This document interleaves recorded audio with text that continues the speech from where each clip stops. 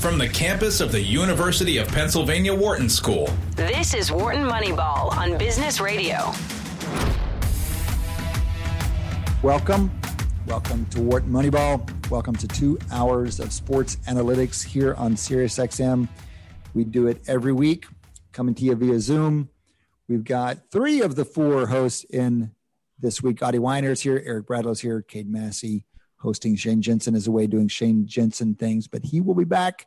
Some combination of us are here every week to talk sports analytics. Since COVID hit, we've been coming at you with via Zoom, and we've been covering COVID in the first quarter. Still interested, fellas, always interested in what has caught your eye around the world in COVID. We're not out of the woods yet. We've got a flattening of cases. The decline has stopped. Britain, in particular, has been going up with this new variant. I'm curious to hear your thoughts on that and anything else you got. What are you interested in around coronavirus?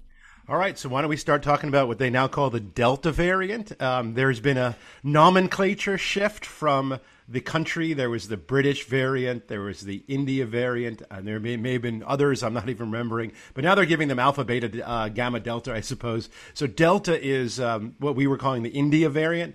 What they seem to know about it, and although I'm generally a little suspicious of what is claimed to be known, is that it's far more contagious and also likely to be more severe. Right. That doesn't sound good. And I guess what you pointed out, Cade, I just read that in David Leonard's kind of overview of it on the New York Times website, was that it seems to be rising in England and also in the U.S. We're sort of flattening. Right. I guess that I don't know what that means. There's been a lot of bumpiness in these data historically. At least it seems to be not affecting vaccinated people. That doesn't seem to have any impact on vaccinated people, which is fantastic. Just to reiterate what we talked about last time, all these viruses have the same spike protein backbone, which is what the vaccines are kind of primary targets for. So it's good that they continue to work. And therefore death rates aren't rising. On the other hand, there's a lot of people still getting sick. So I don't know what else to add to it. Eric? Well, let me add let's go ahead, because the numbers, we're actually in 3 digits now in the States in new cases daily. I mean, we're down below 1,000 new cases daily, which is remarkable. And my main question about the Delta variant is what do we think? And I haven't looked at a forecast model for a while, but we've got enough pockets of the United States where vaccination rates are pretty low that if the Delta variant gets a foothold, I would think we would see a real increase in the number of cases, especially because things are so open now and behavior is back to being normal now. Sorry, Eric. No. I was just going to build on what you said. So I heard an interesting interview today. I think it was on CNN with Andy Slavitt, who was the former head of the Biden task force on the coronavirus. And that's what he said. He gave a very interesting one-liner, which I think a lot of people should remember. If you're vaccinated, he basically was talking about what we call homophily. If you're vaccinated, probably almost everybody you know is vaccinated. And if you're not vaccinated, probably everybody you know is not. And so his comment about the Delta variant, which is what Adi was saying, is it's much more, there's a triple header, Adi. Listen to this. It is more contagious, which you talked about. It is more severe if you get it. But here's the real knock, given what Cade said about behavior. You need less exposure to catch it. And so that's the one we don't talk about. Well, you're fine outside. Well, maybe with the Delta variant, you're not quite as fine. Or you need this much time of exposure. Well, actually, with the Delta variant, it's less. And so he talked about that as kind of the big 3. You don't need as much exposure to get it.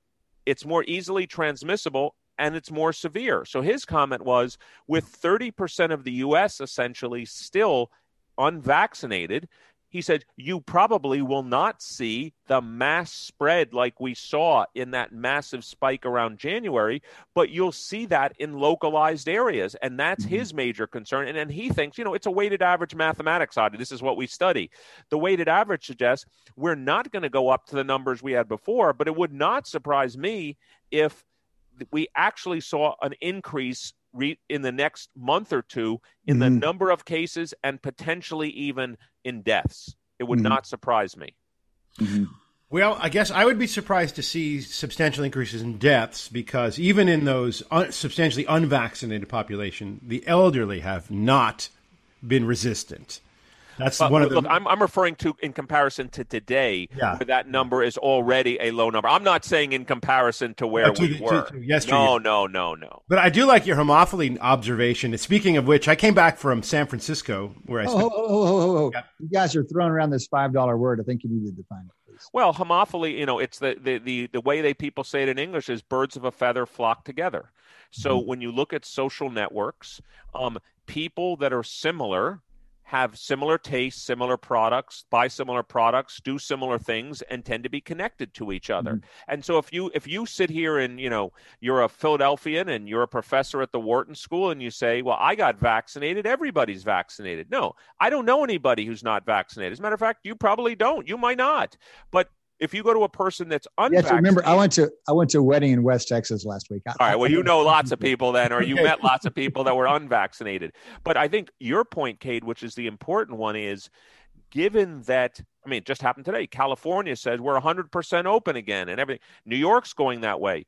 Given that behavior is going back to the past, you could make an easy argument. This is a very dangerous time for non-vaccinated people, given the Delta variant. It just is. But as Adi said, the other weighted part of the mathematics we have to look at is it's not going to be the 70-year-olds and the 80-year-olds and the 90-year-olds getting it, because over 86% of people 65 and above have been vaccinated at least once, and that's going to tamper down the death rate, as Adi pointed out very appropriately. So let me just extend the homophily conversation. It was in Marin, which is exactly the opposite end of the country compared to West Texas. Hold on, Marin County, California. There are some differences, but hold on. I got to understand. You were in Israel like 15 minutes ago, and now you're in Marin County. You making up for lost time? You're like, I am making up for lost time. You know what? I went to Israel to visit my daughter, who moved there, and then I went to visit to attend a bat mitzvah of a friend of mine,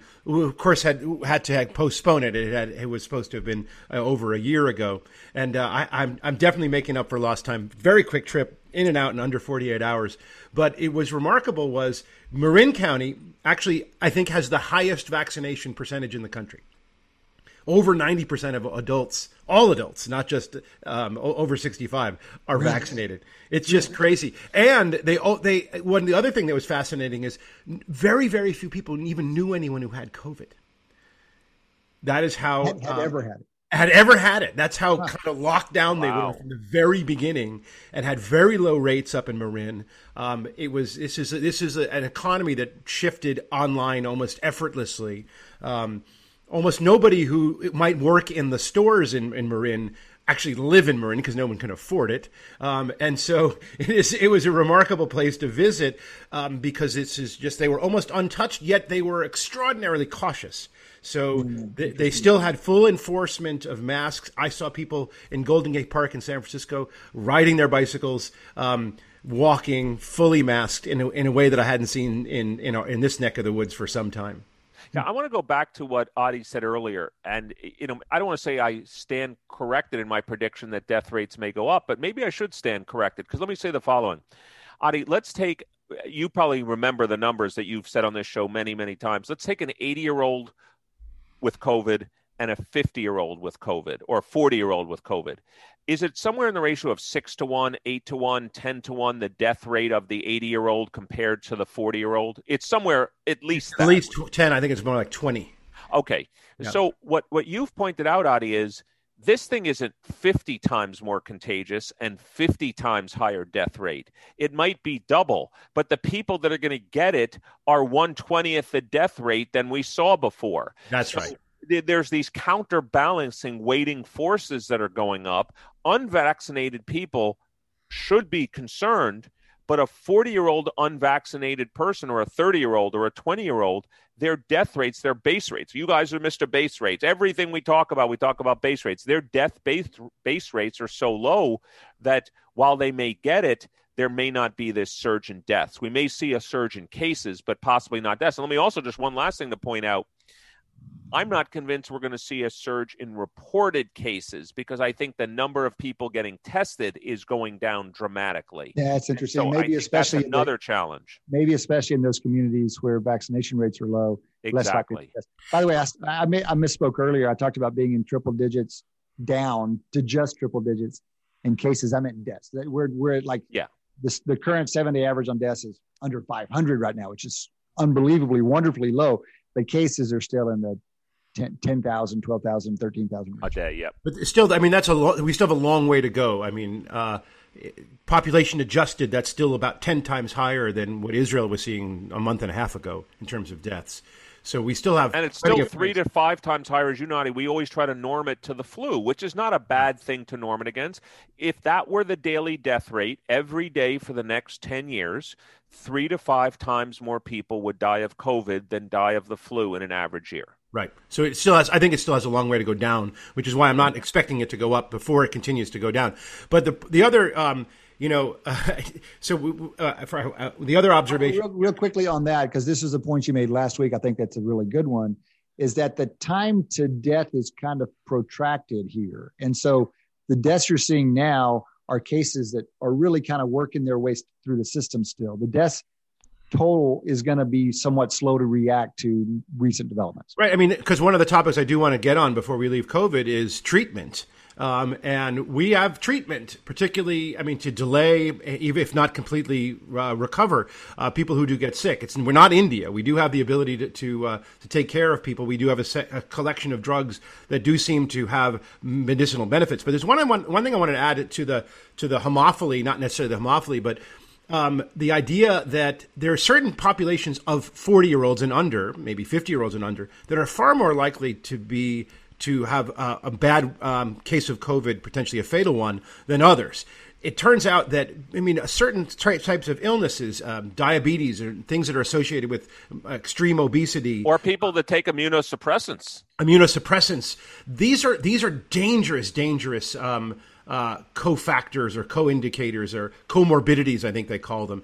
And they are highly predictive of a bad outcome, particularly in the younger set. When you're older, not so much anymore. But when you're younger, most of the people who've been dying, not completely without, certainly there are completely healthy people who have passed away from COVID who are young. But for the most part, the ones who are dying do have comorbidities which are identifiable. And I don't know the answer to this question, but I'd be curious to know are those people becoming vaccinated? Yeah, vaccination rates should be higher among those with comorbidities. And every economic model out there would suggest they would, because people do respond to that kind of incentive. We saw it with age. We certainly saw it with age. And my doctor called me up. I mean, the nurse did and said, your BMI is over 30. Have you been vaccinated? And I said, it's all muscle, honey. It's all muscle. Audie said, but it's just over 30. I mean, just barely over 30. I don't believe in these categorical differences. Eric. I was going to joke, if they would have put me on a scale, 2 big meals with Audie, and I could have gotten to over 30. But the point I was actually going to make was, let's also say another piece of good news, though, that came out this week, and there's a lot of good news, is the Novavax vaccine. So now we have a fourth vaccine that appears to be 90+% effective. Again, let's be clear again. It's 90+% effective on preventing the coronavirus. You're catching it, but it's 100% the same on hospitalizations and deaths. And this is one I understand that they can mass produce.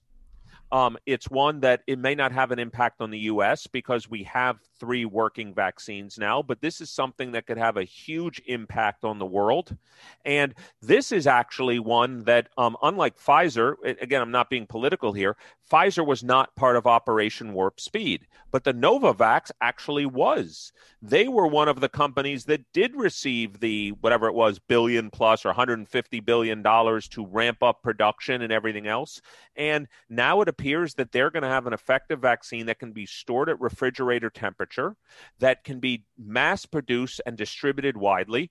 It could have a massive impact on the world. And so that's a piece of very good news. And again, it's similar to, if we were talking about networks and homophily, the faster the world gets vaccinated, the better it's going to be, because we're going to get less variants, less mutations, which will mean that all of us who are vaccinated will have less to worry about through potentially I'll call it epsilon, since Audie used delta, an epsilon mutation we'll have less to worry about. Eric, one follow-up clarification. Is it a one-shot vaccination? Is that It's a another good question? advantage of it? I don't know the answer, but I don't think the answer is yes. And by the way, it does remind me, I know Adi wanted to say something, but it did remind me, they continue to emphasize, and it just came out again today, if you got the Pfizer Moderna vaccine, you have to get that second shot. I understand that they came out with these numbers saying 80% effective, but it's not for as long a period of time. And so the concern now is people that have gotten one shot of Pfizer or Moderna who didn't get the second shot. You hear this, well, it's going to last 9 months, 10 months, maybe years. Not if you only got one shot. So it's really re-emphasizing the role of that second shot. And thanks, Matt. It's Novavax is 2 shots as well. Great. Do we know anything about compliance on that? Like what percentage of those who do get the first shot go on to get the second shot? That seems like something we should know. What would be your estimate of what that number is? I would guess it's about 80 to 90%. I would guess there's a certain fraction of people who were reluctant in the first place who got sick the first time, probably just say, screw it, not bothering. I think I'd go below that number. I was thinking 75. I mean, life gets in the way. One, there are inconveniences, and you just reminded me of some people don't like the impact, and so. Oh, it's a big deal. We talked about with the basketball players who, if they're middle of playoffs, are they going to risk being out for a day or two? You do get a sore arm, and that never bothered me. I don't have to take a jump shot, but your arm can be sore, sizably sore for a week. That's like a nothing to us, but if you're a professional basketball player, maybe. Well, anyway. Well, I see what Matt just put into the chat. He said nearly 8%. If that's true, if it's really over 90%, that would be remarkable. My guess was going to be where Adi was, which was in the, I was thinking 80 to 85%. Okay. Better than I would have thought. I'm sorry, Adi, you were going to try to jump in. Yeah, I wanted to try to slightly move the conversation. You talked about these huge billions and billions of people who do not have the opportunity yet to get vaccinated, and it looks like it'll be potentially years before they do, which brings us to the subject of what are the treatments? Are there effective treatments for coronavirus? And there are a few of them that are very, very expensive that are proven to be effective. Remdesivir is proven to be effective, although I don't believe its effect size, and we all are effect size guys here, right, is all that large. In other words, at 20%, dextromethadone, the steroid, seems to be effective, and that also isn't a giant effect size. What was the other one? The mononuclear antibody? The monoclonal antibodies seem to be quite effective, but unlike the other two, which are given late stage, those need to be given early, and they're extremely expensive, and therefore, while they do have a good effect size, what the number you have to treat in order to save one life is actually quite massive, right? So from the cost side of things, the monoclonal antibodies are not that effective. So the basic idea is you give it to 100 people, only 2 or 3 of them might get really sick, and for the monoclonal antibodies, it might be half that. That's a pretty big effect size. Let's take a bet. That's not a bet, but not a real bet. But let's take a guess bet. So I agree with you. It's probably going to be years before many people on the planet get the opportunity to be vaccinated. Mm-hmm. Which one is going to come first for them? The opportunity to be vaccinated or a treatment once you get coronavirus to actually prevent you from getting severely ill? Okay, so that's the direction I wanted to turn, because I wanted to mention about 3 or 4 or 5, 6, maybe 6 months ago, we had a conversation on our show about the drug ivermectin, right? So what is ivermectin? It's an antiparasitical. It was a hugely important drug. Most people think of it as next to penicillin, the second most important invention in health history. It wipes out these parasites, which are terrible, and particularly in third world countries. So you and I look at it, we don't need this drug, but for billions of people around the globe, it is an extremely effective antiparasitical treatment. And the inventors of it won the Nobel Prize in 2015. I believe Merck was heavily involved in that. It's out of patent now. What has been proposed and pretty widely studied in very small studies, because it's an out of patent, super cheap drug, is to give either prophylactically, which means before anybody gets sick, or at very early stage. And the data from these small studies indicate that it's pretty effective. And what's happening, of course, to muck it all up, is that these I did some research in certain provinces of only 20 or 30 million people in India, they've been using it. And they've been reporting that it seems to have a pretty big effect. But how large? Just so our listeners can know, we all know that we've heard 90 plus numbers from the Pfizer, Moderna, et cetera. What effect size are we talking about here on a prophylactic basis? Are we talking about it's 20%, 30%, 50%? In other words, you'd still rather be vaccinated by a long shot, but given you can't, this is certainly not so bad. Good question. Okay, so this is where this is where things get heated, and this is where it also gets controversial. And I'm just starting to dig into some of these things, so maybe in the future shows I'll have more information to bring to you. So if you aggregate what's called a meta-analysis, if you look at the 20 or so studies that have gone through, they're not quite yet peer-reviewed. Only about 5 or 6 have been gone through peer-reviewed in publication. But there's about 20 that are pre-publication peer-reviewed. I've looked at some of them. On aggregate, in a meta-analysis, it looks like it has about a 70% more decrease in mortality. It's not as good as Pfizer or Moderna vaccine, and it doesn't seem to prevent you from dying. Still leaves 30% of people dying. I think the Pfizer and Moderna prevention and mortality is probably close to 99%. Let's be clear. I just want to be precise. I know you want to be also precise with your words. Yeah. There's a 70% reduction. It's not that you have a 30% chance of death. No.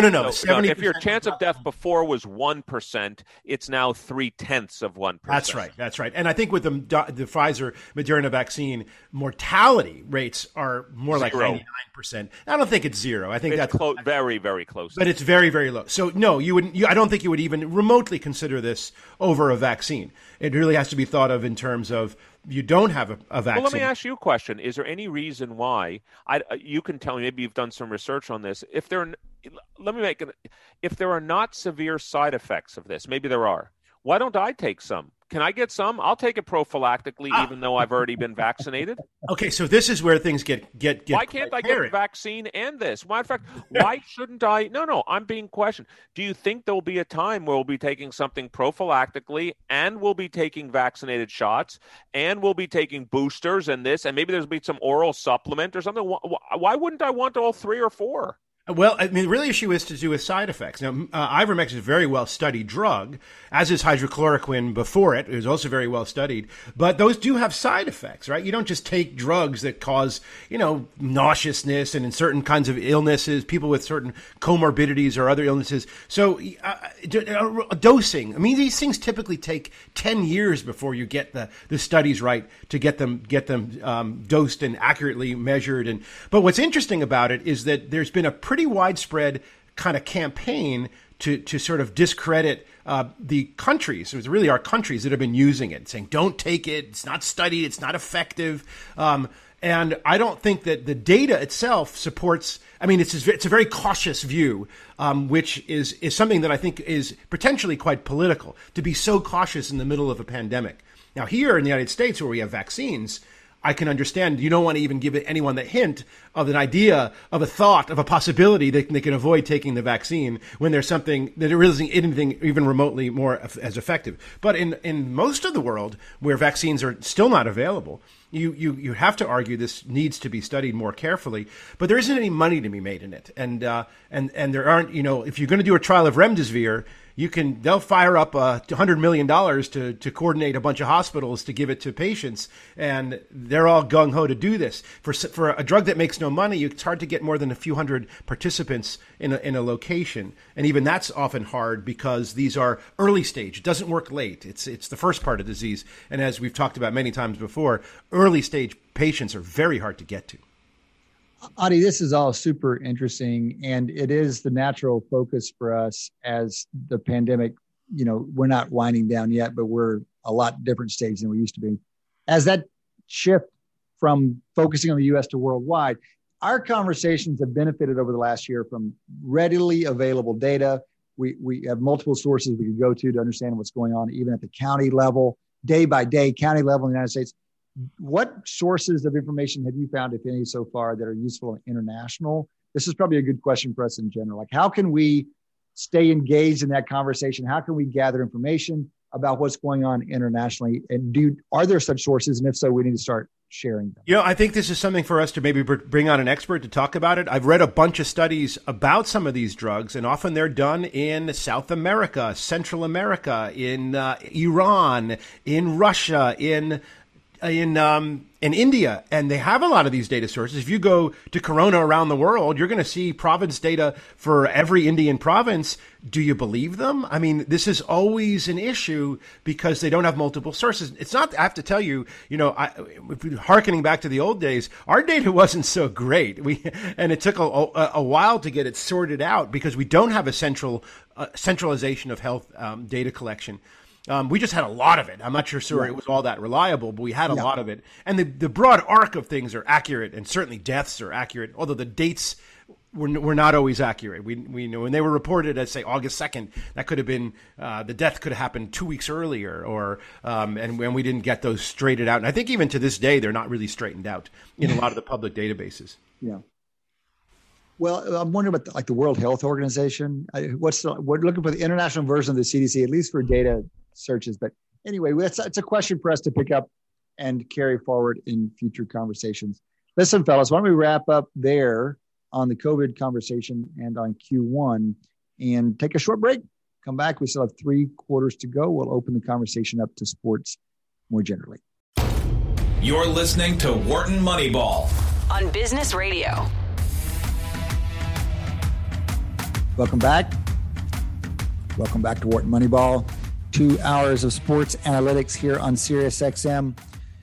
Joined today by Adi Weiner, Eric Bradlow, and Cade Massey. Shane is away. Shane will be back. You guys can join. We love it when you do. You can reach out via Twitter or via email. Our Twitter handle is @WMoneyball on Twitter. Great way to reach out. Send us questions, suggestions, ideas, complaints, whatever you got. Love to hear from you. Also, email. We have a mailbag of sorts. Our email address is moneyball@wharton.upenn.edu. moneyball@wharton.upenn.edu. We read everyone that comes in. We share as many as we can online. We love hearing from you.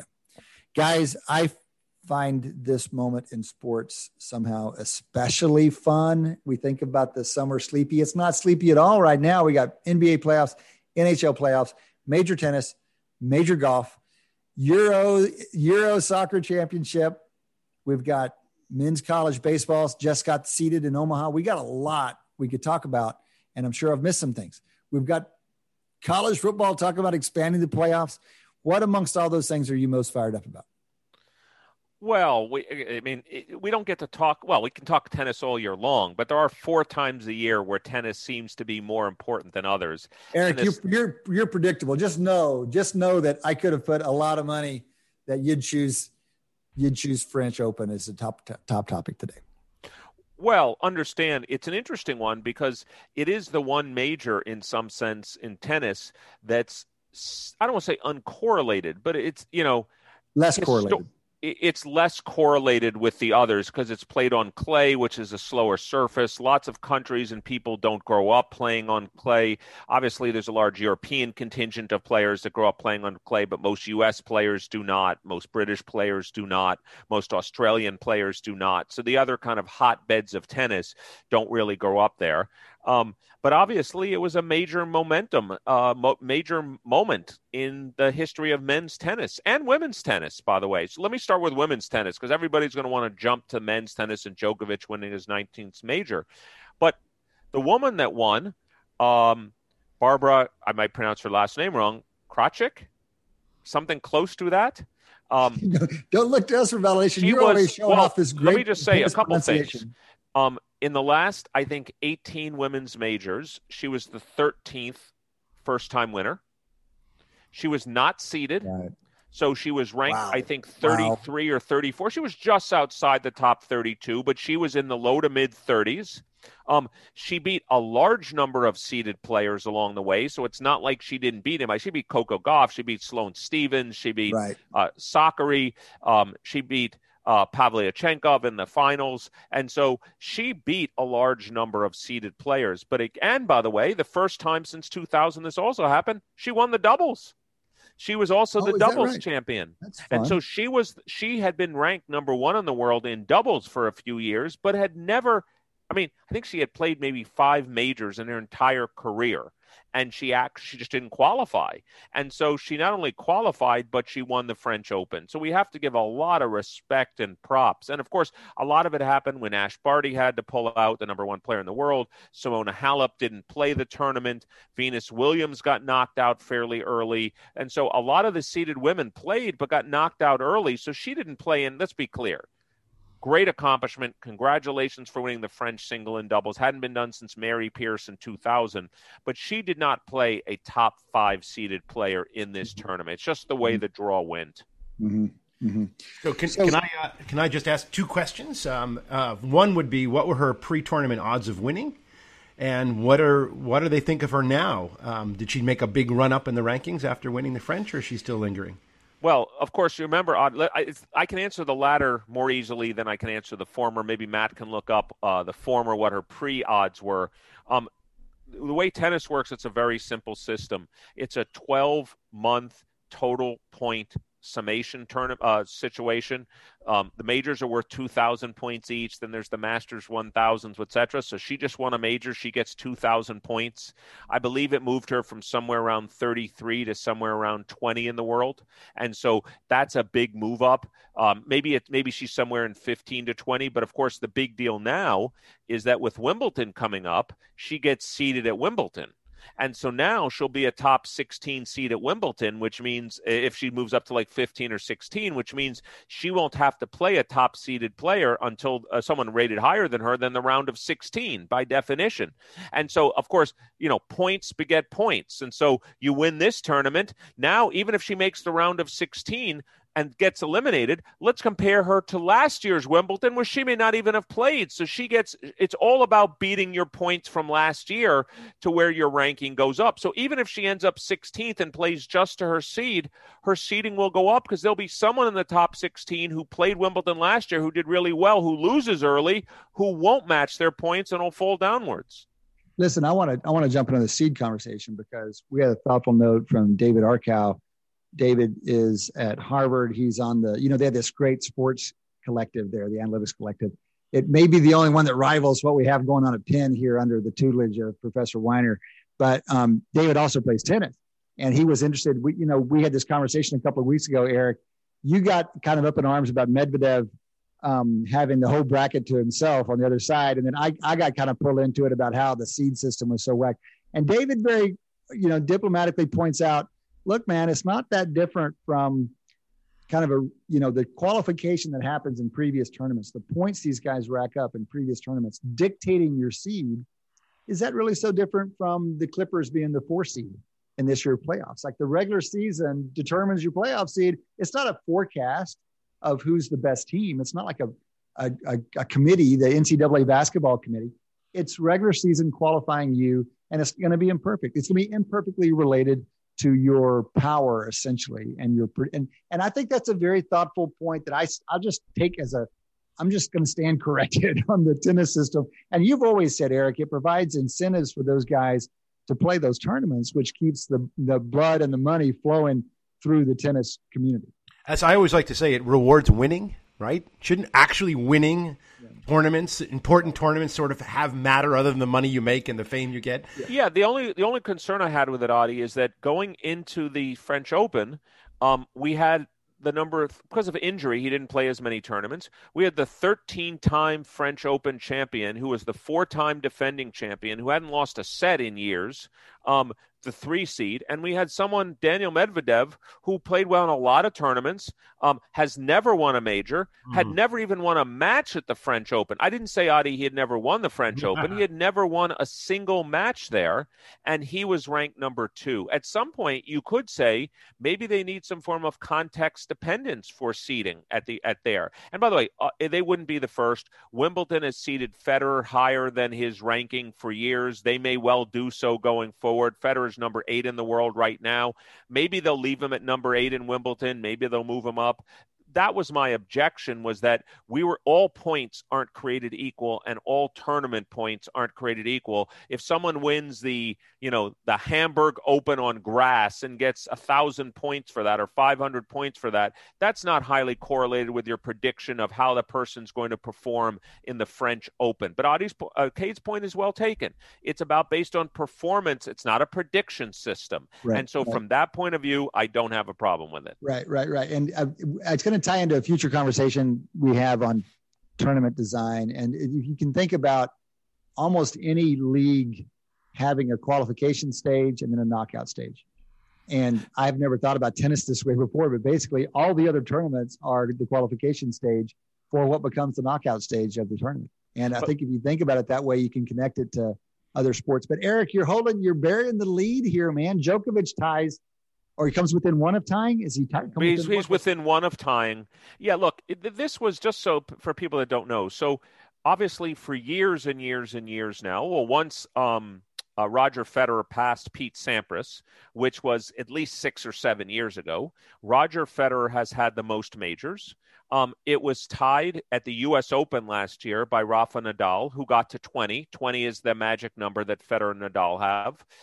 Djokovic just won the French Open, so he's now at 19. And he's also only the third player ever to win each major at least twice. Of course, right. Rod Laver did, because Rod Laver won 2 Grand Slams. And that means by definition, he must have won each major twice. And I think Roy Emerson might have been the other player. He's now the third. So, for example, people say, well, what about Federer? Well, Federer's only won 1 French. And you say, well, what about Nadal? I believe Nadal's only won one Australian. And so that's why they haven't. But look, it's pretty hard to argue now that Djokovic isn't the greatest ever. Now, here's why. First of all, if he's not, I understand he's got one less major. He's got a winning record against Nadal. I understand it's a slight edge, 30-28. I'm going to get to it, Matt. Don't worry about it.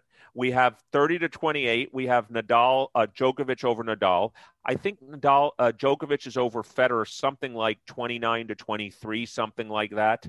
Djokovic, in my view, is going to end up with more majors than both of them. I think he's going to end up with 24 or 25. I would have said Nadal would have been in 23, 24, 25, but why next year do I think Nadal should be the favorite at the French Open? Maybe Djokovic should be the favorite at the French Open next year. He just beat Nadal at the French Open. Yeah. He's got more Masters 1000 titles. I think, look, the 2 matches that defined their careers, in my view, when I look back 5 years from now, when all of their careers are over, was this match, Djokovic beating Nadal at the French, because Nadal would have gone to 21, Djokovic would have stayed at 18. And the other one, which breaks my heart to this day, because people know I'm a Federer fan, was Wimbledon 3 years ago when Federer was up 8. This is Federer, the greatest grass court player of all time, was up. He had just broken Djokovic. He was up 8-7 in the 5th, 40-15 serving. Oh. And couldn't close out the match. And just to do your math, that would have left at that time, it would have made Federer 21 and it left Djokovic at 15 or 16. The 2 defining matches, Federer on grass, Djokovic on clay. Yeah, it's good. Djokovic has now won, Nadal on clay. Djokovic has now won them both. Well, and from behind. From behind. Well, he was behind on Tsitsipas. I don't know if he was behind. Well, he lost. No, absolutely. He got drubbed. He was down 5-0 in the first set against Nadal. Nadal won the first set 6-3, but he had lost the first set. And so, no, it was. And then against Tsitsipas, as you mentioned, Kate, he was down 2-0 and looked out of it, totally out of it. If you told me after that second set, I thought he wasn't going to make it. So either way, he's won the 2 most defining matches in the last 5 years. I think he's now the GOAT. Well, I love what you've done there, because you've put him up against the 2 other guys on their preferred surfaces, and that's just a real nice combination. Give us one word on Tsitsipas. Is this someone that we're going to be paying more attention to? Because we're kind of always looking for that next generation. So this guy had a good tournament, obviously. Took the first 2 sets from Djokovic in the final. What's your take on him? And to what extent is he a clay court guy? well, by the fact that he made the French Open finals and he was leading 2-0 against Djokovic, he's a clay court guy. Matter of fact, I'm just stealing from John McEnroe, who was the commentator. They said, I thought his best surface was grass. And that's what McEnroe said. He's leading Djokovic 2-0 at the French. Clay's his best surface as of now. I think Tsitsipas is for real. He's only 22 years old. Yeah. I think he's got the most skills of those up-and-comers that I've seen so far. I wouldn't be surprised if he ends up with a career somewhere in the neighborhood of, let's call it, he could end up as great as an Andy Murray, a Stan Wawrinka, like in that 3 to 5 major range. You know, to predict someone's going to be in the 7 to 10 range, you understand you're now talking about Connors, McEnroe, Lendl, etc. To go beyond that, you're talking Borg, Sampras. I can't put those expectations on anybody, but could he be in the 3 to 5 range, Wawrinka, Murray, etc.? Absolutely. We just want someone to start winning some majors. That's all. We want someone new to start winning some majors. Eric, speaking of young guys who you're trying to forecast the future, Trae Young, is he your guy? You believer in your boy down there in Atlanta? Well, I'm so upset about last night's NBA game because the Sixers had that. I've never seen a half of basketball played as poorly from a great player as last night. Joel Embiid was 0 for 12 in the second half, and it's a historically poor performance. And in a crucial game, the Sixers would have gone up 3-1. He cost them the game, including missing a wide open layup with 7 seconds left on the clock. Yeah. Surely he's hurt or something. Is that not? I thought for sure he's absolutely. He's got knee problems. He's got back problems. He's got all of those. But it doesn't really explain his 0 for 12ness during this game. It was bad. But you asked about Trae Young. The challenge Trae Young is going to face is. I was just. No. It's okay. I think Trae Young, for people that don't know, I'm pretty sure I weigh more than Trae Young, and so. You know, we've already established that your BMI is around 30, Eric. So. It's not around 30. I said if Adi and I went out for a bunch of meals, mine's around 25, 26. But my point is that he might weigh 170 pounds. I don't know what they list him at, but can he last over the long run at being 6 feet, 170 pounds? Can he even last through this series? He had his. I don't know if you saw last night's game. It looked like he was wrapped in a mummy tomb on his shoulder. I mean, he looked injured during the game. He hurt his shoulder. Mm-hmm. He's going to get pounded. Mm-hmm. But no, it was an exciting game yesterday. And the part that's also exciting about the NBA right now is the Suns. We have one team that won 4-0, and all 3 other series are now at 2-2. Mm-hmm. And so, Utah jumped out to a 2-0 lead. The Clippers won the last 2. The Nets jumped out to a 2-0 lead. The Bucks won the last 2. The Sixers and Nets and Hawks have been going back and forth, but all 3 other series are at 2-2, and it's not obvious who the winner of those are going to be. Well, let's take that, Eric. Okay, which of those 3 would you put the most on? Pick one that you think is most likely, and I'm not looking at the market chart, and I'm only barely paying attention, but I think I have a position on which team I would take of those 3. I think of those 3 right now, I would take the Clippers. I think the Clippers have figured Utah out. I think the Clippers have looked like the better team. In matter of fact, it's not obvious they shouldn't have won at least more of them. Matter of fact, based on Shot Tracker, we're analytics people, based on the shots both teams took in the first 2 games, the Clippers should have won those games. They just shot poorly. And so I think the Clippers, of all the 2-2 teams, are probably the most likely and have the lowest variance, because if you told me Harden and Irving were healthy, I would say maybe the Nets. The problem is that they're not healthy. That's right. And I mean, the Bucks just took them to the woodshed this last game. And we don't know whether Harden's going to come back, but the chance of coming back from that kind of injury, which was already a re-injury, I don't know. I think we're going to find out tonight, because tonight's game 5 in that series. We know Irving's not playing, hurt his ankle. They're saying Harden has now been upgraded to questionable. But for someone that's had hamstring issues, I'm not pretending to be any type of major athlete, but hamstring issues, especially when they're a re-injury of a hamstring issue, he could play the same thing that could happen. He could play 43 seconds and they have to pull him out again. And so I think right now the Clippers are healthy. I think of the 2-2 teams right now, I give them the highest chance. Well, you're talking about the shots, the expected shots in the LA game. I listened to the fourth quarter last night. I actually wasn't watching. I was listening, and the ESPN feed was from Philadelphia announcers, and they were just beside themselves on how much Philadelphia had how Atlanta was in the game at all, considering how badly they shot. And it turns out that they just had a zillion more shots because they got a bunch of offensive boards and didn't turn the ball over, like, at all. So I saw a stat somewhere. I don't know if it was the second half or the whole game. At one point, it was like 12 turnovers for the Sixers and 3 for Atlanta. Yeah, you take more shots. This is the Adi Weiner rule of things. Bigger N, more coin flips. And even if, they got a ton of offensive rebounds, and the most crucial point of the game, by the way, which also was Embiid's fault, and you can tell I'm a little bit bitter here, was the Sixers were up 4 with about 1:40 left. I forget, maybe it was Collins got an offensive rebound, threw it out to Bogdanovich for a wide open 3. He made it. Now all of a sudden the Sixers are up 1. If the Sixers had gotten that rebound up 4 with 1:40 left, their chances of winning that game are at least in the 80s. And instead, not only does Embiid not get the rebound, and it was gotten right over him, they made a wide open 3. And that, to me, turned around the game right there. That play, forget his missed shots. He didn't even get the rebound. Well, let's see what Sixers team shows up when they get back to Philadelphia for Game 5, and especially which Embiid shows up. But in general, I will say I'll give the NBA marks for entertainment in the postseason, but for the injuries, which have been a real problem. And you got to wonder whether, this is anecdotal, the few that we were focusing on at this moment, but there is evidence that soft tissue injuries were up this year in the NBA.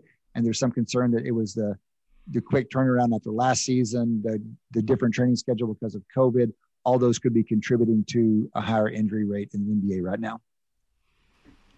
Fellas, what about other, speaking of injuries, this wasn't even a game injury, but the most terrific thing I've seen in sports in a long time. Yeah. Was Christensen. Is it Christensen?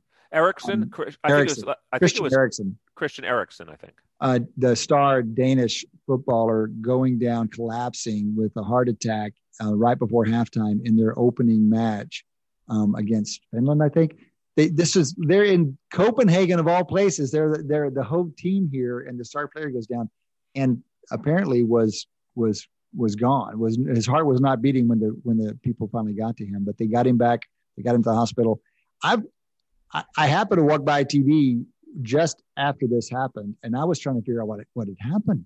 And they weren't showing replays, I think, because of the sensitive nature of it. And they were just showing players, and they were showing fans.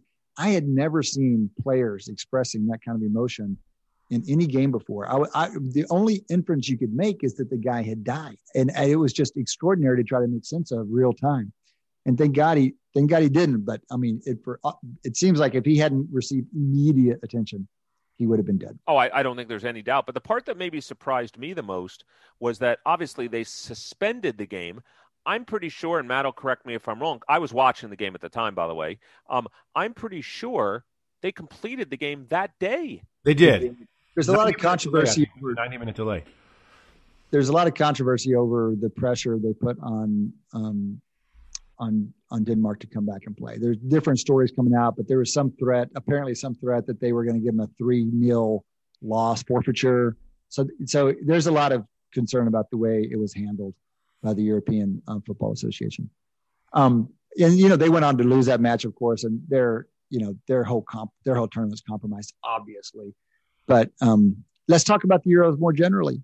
What's going on right now? Since we've reported, France was up 1-0. What's the latest? I think the final was 1-0 France. So just people know. So Adi always liked these terms. Just to remind everybody, and you'll see why I'm using this term in a second. When the World Cup is played historically, there are 8 groups of 4 teams, and then 2 advance.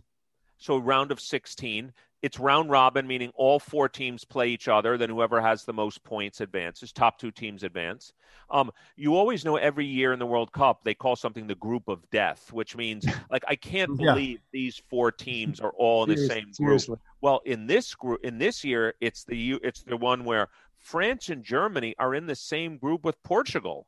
And I forget who. Portugal's the defending champs, right? Correct. And forget France is generally considered the best team in the world, the best side in the world right now. Is that best national team in the world right now? Well, Ronaldo's on Portugal, and he just scored 2 goals today to become the all-time leading scorer in this event. Hungary's the other team, which is no Potts or either. But the fact that France, Germany, and Portugal, and matter of fact, Adi, it's Cade, it so much relates to our French Open thing. Portugal was the team that wasn't ranked, in quotes. And therefore, that's why they ended up in the group with France and Germany, which were ranked. Yeah. And so that's why I asked my kids, like, how could this happen? Well, that's because despite Portugal being the defending champs and having the greatest player on the planet, by the rankings, they weren't there. So they got randomized, and they got randomized into the group of death. Yeah, it's a stunning collection of teams there. It'll be interesting to see. What happens is the top 2 come out, and then a handful of thirds come out depending on goal differential. So a third place team does have a chance to come out to the knockouts. What else is your attention from around that tournament? It's a warm up. Think of it as a warm up for the World Cup. These are generally the better. Europe is kind of dominating international soccer right now, so you're seeing some of the best sides out there. Also, soccer. I mean, we had this conversation every 4 years, but I think soccer highlights are really tough to beat. I mean, like sport to sport, head to head, who's got the best highlights? I don't know. A good soccer highlight's tough to beat. Did you see this 54-yard goal that Czech? Was it a Czech? The Czech player scored against Scotland in their first game. 54. He was just across the midfield and he put this thing in. It was like the longest goal in, I think, men's major tournament history. Yes. So how does that happen? I mean, because that's a very, very long distance. The goalie would have not to get in. Out. The goalie would have to have come out. He was way out. All the play was on the other end of the field, and so the goalie was way out. And I don't know exactly how the ball popped out to the midfield line there, but it was still just barely got it in there. But it was extraordinary, good fun. It's not what you really expect, but I just encourage you to keep an eye on the European. Even those of you who aren't big soccer fans, it's considered a warm up for the World Cup, which is next summer, and take advantage of. Look, there's one great highlights, but 2, they care a lot about this. This is the biggest soccer tournament in the world outside of the World Cup. And so there's a lot of, if you like passion in sports, you've got a lot of passion. Well, let me ask you guys. Let's suppose I told you, I'm just making this up, France beat Germany today. Let's suppose I told you France wins the Euro Cup. Okay, let's say I tell you that. How much would that raise your belief that France is going to win the World Cup? I don't think it means anything to me. I still think it tells me that they're in the top 6 or 8 teams, which I believed anyway going into it. I don't think there's much diagnostic value in them winning. Maybe a little bit, but not much above 1-8. I'm going to add. Go ahead. No, I think I listen. My intuition is that soccer matches are not coin tosses, and that winning matters. So I would up it a little bit. Yeah, 7 percentage points, probability points on France, something like that. All right, man, good fun. We're going to be following that for the next week or 2. That has been the first half of Wharton Moneyball. We still have a half to go. Come back and join us after the break. You're listening to Wharton Moneyball on Business Radio. Welcome back. Welcome back to Wharton Moneyball. Rolling into the third quarter now. Adi Weiner, Eric Bradlow, and Cade Massey here. Open mic, open sports. Gentlemen, I have a place I want to take you. I want to take you to Omaha, Nebraska. I'm going to pimp here a little bit for the College World Series. The final teams were set last night. I think, Monday. The last of the series were played Monday. The final 8 teams make what they call the College World Series. They go to Omaha. It's been going to Omaha for, 50 years or something like that. They put them into 2 4-team brackets. They play double elimination on both sides, and then the winner of each bracket play a 2 out of 3 for the championship. So it's just the end of a long, fun tournament. Something you might not realize about it is that it's 64 teams, just like basketball, just like March Madness is 64 teams, but instead of having single game knockouts, every stage has something more than a single game, which is really interesting. And I want to ask you guys what you think the consequence of a particular structure is here, because they start out the first round, they play 16 4-team pods, and they play a double elimination tournament. So they have 16 seeds. Each of those seeds hosts a regional. It's a double elimination tournament. And then each of those winners goes to what they call a super regional, and they play a 2 of 3. And then those 8 winners go to Omaha and they play a double elimination. And then those 2 winners play a 2 of 3. It's a really odd structure. If you think about it, double elimination, 2 of 3, double elimination, 2 of 3. It's unique. They have to do so in terms of tournament design. The reason they can't play knockout is because there's too much randomness in baseball, right? You can play knockout in basketball because it's the most deterministic of the sports, but it's just the right amount of chance to get that similar volatility. You need to reduce the volatility by playing these multiple rounds. Anyway, I just want to lay out the structure because it's kind of fun to think about. Adi. Yeah, just elaborate on do they play consecutively? Because in baseball and basketball, they never seem to play more than a game every other day. In baseball, it's tradition to play game after game. That way, a single pitcher can't really dominate the value of a team. You need at least 3 if you have to play. Yeah, college baseball, the structure of college baseball is really built around these weekend series where they play Friday, Saturday, Sunday. Some of the supers were Saturday, Sunday, Monday. So they're pretty back to back. They are absolutely back to back. So let me say what I like about part of the structure. I like the idea of double elimination because it also means you're playing different teams. And so you're not playing the same team. Like I was like, why don't they just make it 2 out of 3, all of them? Well, right. But then I'm playing you. Like I'm playing all the games against you. Maybe my matchup against you is not as good, but my matchup against someone else is better. Okay. And so I actually love the idea of a double elimination design. Mm-hmm. I think it reduces variability, which is obviously in my mind is a good thing, but it also allows for what I'll call it takes out maybe some of the importance of matchups, and because you're going to have to play more than one different type of team. So from that point of view, I think there's some beneficial aspects to it. Adi? Can I kind of jump in and ask a question and maybe pose it as with an answer? Is that every sport matchups matter? You're professorial of you. Yeah, I know. But my matchups matter. But I would guess that I wonder, in asking you guys, which sport do matchups matter the most, and which sport do matchups matter least? Good. And I would argue that baseball. Do we want to talk about pro sports? Yeah. Well, no. Well, we can. You can general. I mean, let's start with the big professional sports. We can throw soccer in there as well. My general question is, I would guess that baseball matchups matter least. That whatever you do to win, I mean, there is some value in it, and maybe in the college level it's even bigger. But if I had to, my intuition, and this is why I turn to you, intuition in football, it matters most. Matchups, maybe basketball. I don't really know, and I'm basketball. I was going to go basketball. I was going to go basketball out, and what I do know is that Rufus and I looked pretty hard. It's been years since we did it, but we looked really hard for a way to make matchups matter in football and had a hard time doing it. Mm-hmm. Basketball, you hear people talk about it all the time. I mean, this is the way people break down basketball games. I don't have enough experience with analytics to say, but I'm gonna put my money on basketball being the most of the 3. Okay. Yeah, I was going to go exactly where you went. I think baseball's the least. Yeah. However, the only way I could imagine it, you actually brought up one factor, which is one team just doesn't have enough starting pitchers to pitch a 3-game series or something. That's right. It could be left-handed, right-handed, which does make a big difference. Mm-hmm. So I could have an all-lefty pitching staff. You could have a bunch of lefty hitters, so that matchup could matter. But if you asked me which is the least, I would have said that. And I was struggling between football and basketball, the same discussion you and Cade were just having. But I think I resigned myself to basketball. I think matchups matter a lot in basketball. And in football, I think they do too, but that would be my guess. Baseball, the least, though, of the major sports. Yes. Let me give you just a couple of last words on the college baseball World Series. I told you we had 16 seeded teams to start the whole thing. They each hosted a regional. How many of those 16? Well, let's flip it around. Of the 8 teams in Omaha, how many do you think were seeded? How many came out of that top 16? How many of the final 8 came from deeper than the top 16? We got 8 teams in Omaha.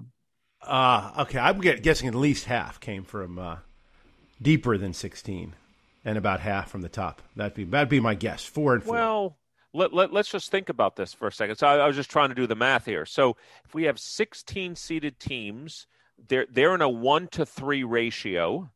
There's 16 of them and 48 of the others. Right. And Correct. so if the teams were if we just randomly assigned them, we would expect about 1/3, 1/4. One quarter, two. No, 1/4, right, 2. So I believe the number is bigger than 2. The question is, how much bigger than 2 is it? So my gut would say of the top 8 left, it's probably 4 or 5. That's the but 4 or 5 seeded or not seeded? 4 or 5 seeds. I went with 4 and 4, straight even. That was okay. So do you remember I told you the structure? Double elimination, 2 or 3, double elimination, and we played double elimination and then 2 or 3. So a lot of games have been played, and then the next thing you need to know, I think you need to think about the distribution of quality. Well, that's the thing. That's my unknown. That's what I don't know, which is why I was trying to say under uniformity, I'd expect 2. So how far away from uniformity are they? And then, of course, even if the distribution, let's say my mean strength is, let's call it on some scale, a 5 and yours is a 4, what does that mean for game-to-game outcomes in 2 out of 3 series, which I don't know either. So I'm guessing you're saying I'm way overestimating by 4 or 5, but we'll see. No, I'm actually thinking, I don't know. What's the answer? Well, we only got one. This is only 1 year. We can look at past years. The thing is I don't know the distribution of talent in college football. I just don't have a sense of it. One of the motivations for this conversation is that it elucidates key factors in tournament design. Mm-hmm. And we've named a few. And as you look across these different tournaments, you see the commonalities, you see the differences. Before Kate gives us the answer, by the way, Adi, as someone I know who studies ELO models quite a bit, the other thing, these idea that every team has a relative strength parameter. Even if I told you the distribution, you need to know if you like, what's called the discrimination parameter or the slope coefficient, which is, again, if I'm a 9 and you're a 7, well, those are arbitrary scales. What does that 9 and 7 mean? And what's the probability a 9 beats a 7 or something like that? Eric, for the same distribution by whatever parameter, you know the sports well enough to know that basketball discriminates better than football, which discriminates better than baseball. Absolutely. So you're suggesting the discrimination parameter, just to build my intuition, is probably lower in baseball, which means you'd lean towards, let's say 2 is your lower bound. I'm not saying it couldn't be lower than 2. It could be lower than 2, but it would be surprising if it were lower than 2.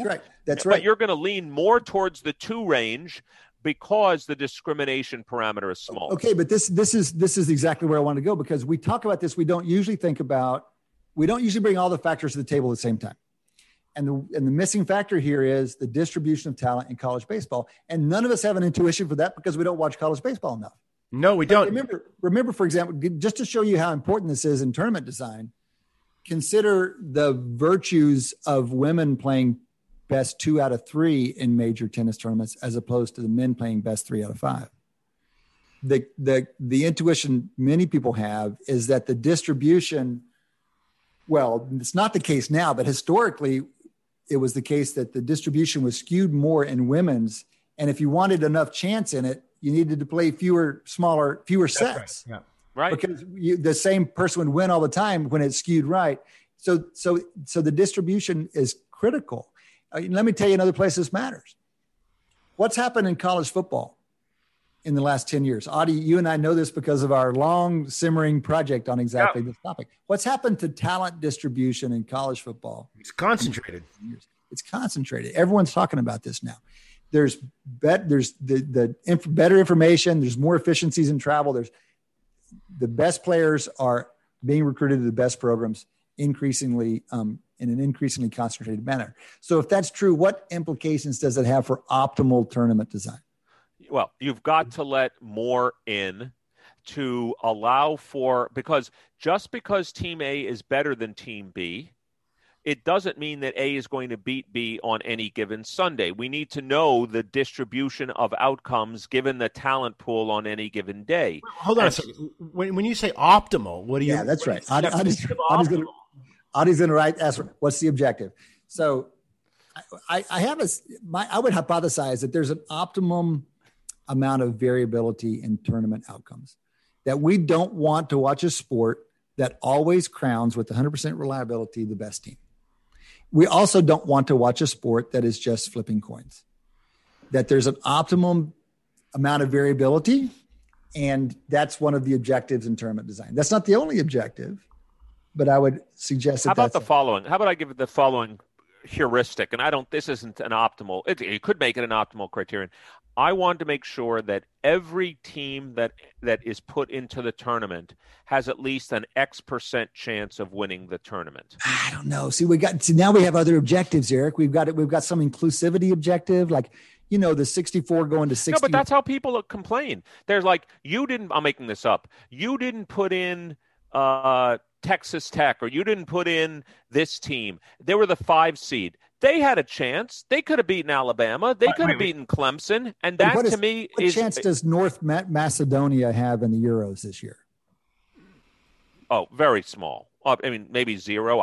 Close to zero. Is optimal design designed to make sure that the best team have the highest probability of winning? If there's some team who has the best power score, if you will. But you're always going to have that. Almost any structure. By the way, Kate, what you just said about North Macedonia doesn't violate what I said. I didn't say you couldn't include teams that have lower than that. I said that every team that has at least a certain % chance get in, but it doesn't mean you can't make it larger than that. Oh, yeah. I think that's interesting. Like, that's qualification. Those are qualification criteria. I think it's a wonderful way to think about it. Right, Eric? Right. So, excluding TCU, that Baylor TCU year or whatever, that there's some really interesting examples. All right, well, what's the number? Come on, what's the number? You've been stringing it out. I'll make a prediction. It's some number, it's an integer, and it's some number between 0 and 8. I just use that as bait to have this conversation. I want to talk about this other stuff. I'll give you the numbers, though. It's 2. 2 are unseeded. So this year, I don't know how. Wait, 2 were unseeded or 2 were seeded? So we didn't do enough. I predicted 4, and so that's and the answer is 6. The answer is 6. Yeah. 4 seeds. The most you could have is 8, and 6 are. So, I look at these seeds, and by the way, all the top seeds except number 1, Arkansas was the overwhelming favorite this year, overwhelming, and they got knocked out in the supers by NC State, unseeded NC State. The other that 2. One of the reasons I'm talking about it, predictably, Texas is in there. Texas is the 2 seed. Tennessee is the 3 seed. Vandy's the 4. Arizona's the 5. 6 is out. Mississippi State is 7 is in. 8 is out. Stanford at 9 is in. And then the 2 non-seededs are NC State and Virginia. But it struck me as pretty there's not a lot of variability. Maybe 2 out of 8 is close to optimal, but there's a lot of highly seeded teams left. So let me ask a question. This is, as you know, what economists do all the time in the kind of the structural economics world. Let's imagine I said, instead of the double elimination 2 out of 3, double elimination 2 out of 3, and that's the only one they played. So that's the only one we know the outcomes for. But suppose I told you it was going to be a single elimination in all rounds. Yeah. Could we build a mathematical model to forecast what the counterfactual outcome would be? And the reason we need to know this as statisticians and as people, we're going to consider, I see Matt just put up on the screen, seeds, like the top seeds have counted for more than 75% of participants. Maybe we should build a mathematical model, understand the impact of different counterfactual designs, and pick one that has better, and I don't want to say better, has a different distribution of outcomes. That's right. So, you can have the conversation, you can be informed. It informs, your model would inform policy because they're fundamentally policy decisions, right? But you can't you're making them from speculation. So Matt's saying that number 1 regional seeds, which means the top 16, have accounted for 75% of all College World Series participants, which is exactly the number this year. And so he's saying they're landing, this is a representative year. And I would claim that's not bad. I'm not bothered by that at all. I think that's pretty close to what you want. But one of the reasons I think this is worth talking about right now is because college football is talking about changing their system. And do you have any sense, Eric, what do you think the objectives are among the decision makers for the college football expansion decision? Are they sitting back saying, run the simulation? What's the optimal variability and outcome? What's the minimum chance of winning the thing that we want to use as the threshold to guarantee somebody's participating in the playoff? Are they doing any of those things? No, I don't think so. I think they want to maximize the number of games that are, and you can define it however you want, that are important during the season. And so they want the last couple weeks. This is what's happened in baseball. We've talked about this. By including the wild card teams, even the purists in the game have to agree that it's made half the baseball games interesting the last month of the season, where normally the fraction might be 10 or 15%. We grew up with, most teams were not relevant in August, right? Correct. Even September, forget September, you're right. Even by August, they weren't relevant.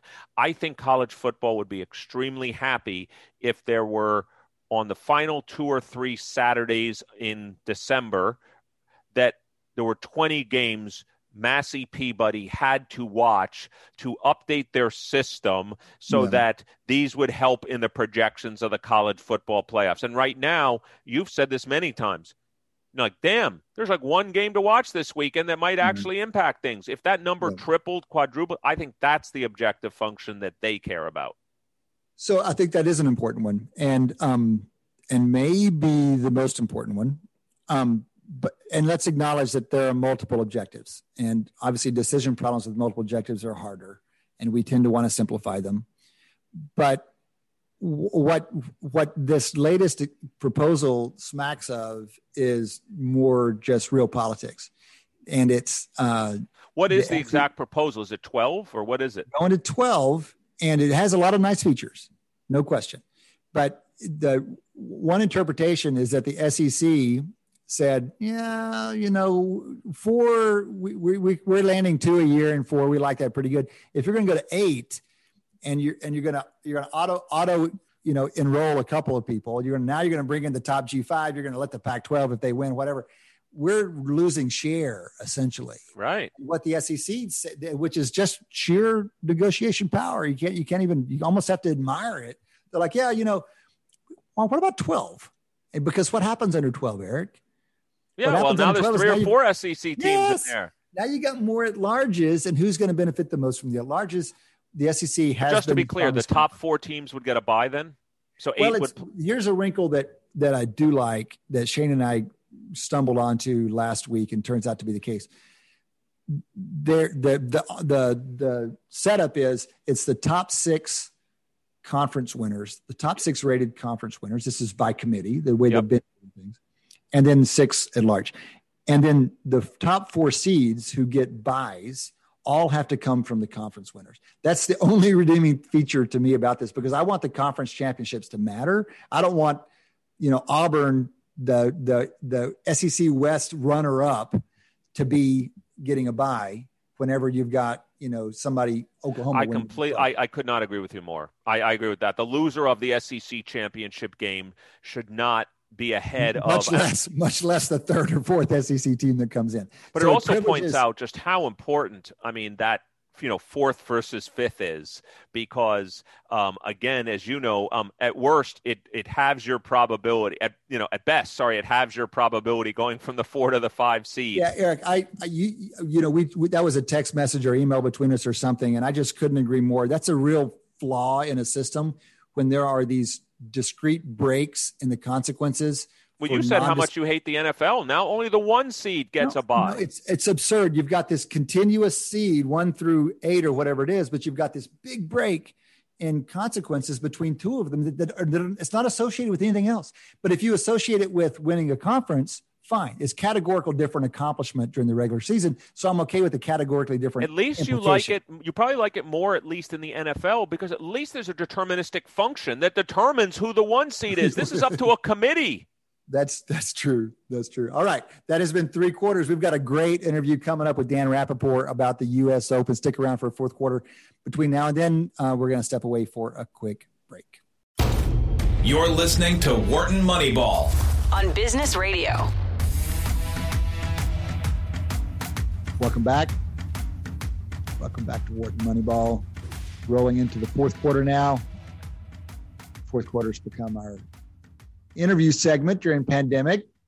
Have my buddy Eric Bradlow still in here with me, and we are welcoming into the show now Dan Rapaport. Dan's been here before, but it's been a couple years. He covers golf for Sports Illustrated and Golf Digest. Fantastic voice in the world of golf. It's been fun hearing him as a youngster a couple years ago. Less of a youngster now. Dan, glad to have you back. Yeah, I'm an absolute grizzled veteran at 26 years old. I'm basically about to retire. Yeah, your voice is changing. It's getting a little, raspy middle-aged thing coming on. Dan, we thought about you. We knew we had a major coming up. There's a Phil story in the air. It's a good time in golf, and we thought it'd be fun to check back in with you and find out what you're thinking about. We know a little bit about what you're thinking about because you're writing so much, and so you just put a piece up today about the first round pairings at the U.S. Open. There's a bunch of fun pairings. So can you give us the backstory on this? Is it true that the U.S. Open debuted this whole concept a few years ago? Yeah, kind of. Now you see with PGA Tour Live, the PGA Tour is a product that people pay for, and it's exclusive early round coverage. That's before they put it on Golf Channel. And so the people who are paying, they want to reward them by showing them the stars. So it's very common now to see Brooks Koepka playing with Dustin Johnson, playing with, Jon Rahm. But it wasn't always the case. And it was actually kind of at the 2008 U.S. Open at Torrey Pines where the USGA put together Tiger Woods, Phil Mickelson, and Adam Scott, who were the top 3 players in the world at the time.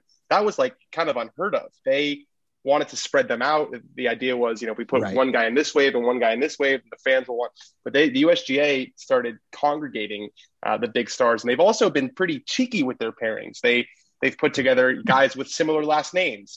They put Tom Hoagie with Bo Hoag today. They'll put like 3 South Africans together. One year they put, and I don't want to sound indelicate, they put 3 really fat guys together, like fat golfers together. I think it was Shane Lowry, like Stadler or whatever. And one of the guys was like really cool about it. He was like, this is hilarious. And Shane Lowry, I think it was Shane Lowry, don't quote me on that, was like, yeah, I don't really find it funny. So they've definitely made some. The pairing that I found so interesting was there were lots of them. I found there was one I remember that I didn't look at it maybe, Dan, as carefully as you did, but I saw 3 Masters champions together. I saw like Adam Scott with Sergio Garcia and Bubba Watson. And Bubba Watson. So I was like, that's interesting. 3 Masters champions of people that have never even come close to winning the U.S. Open. I think they did Shane Lowry this year, Francesco Molinari, and Henrik Stenson. So guys who have all won one British Open. I mean, they definitely have it's cheeky. I also liked one other pairing I'd love to hear your thoughts of. It basically seemed to be Jordan Spieth and his buddies. Yeah, so it's 3 Dallas guys, right? Will Zalatoris, Scotty Scheffler, and Jordan Spieth. Those guys all grew up in Dallas. They all still live in Dallas. Spieth and Scheffler went to UT.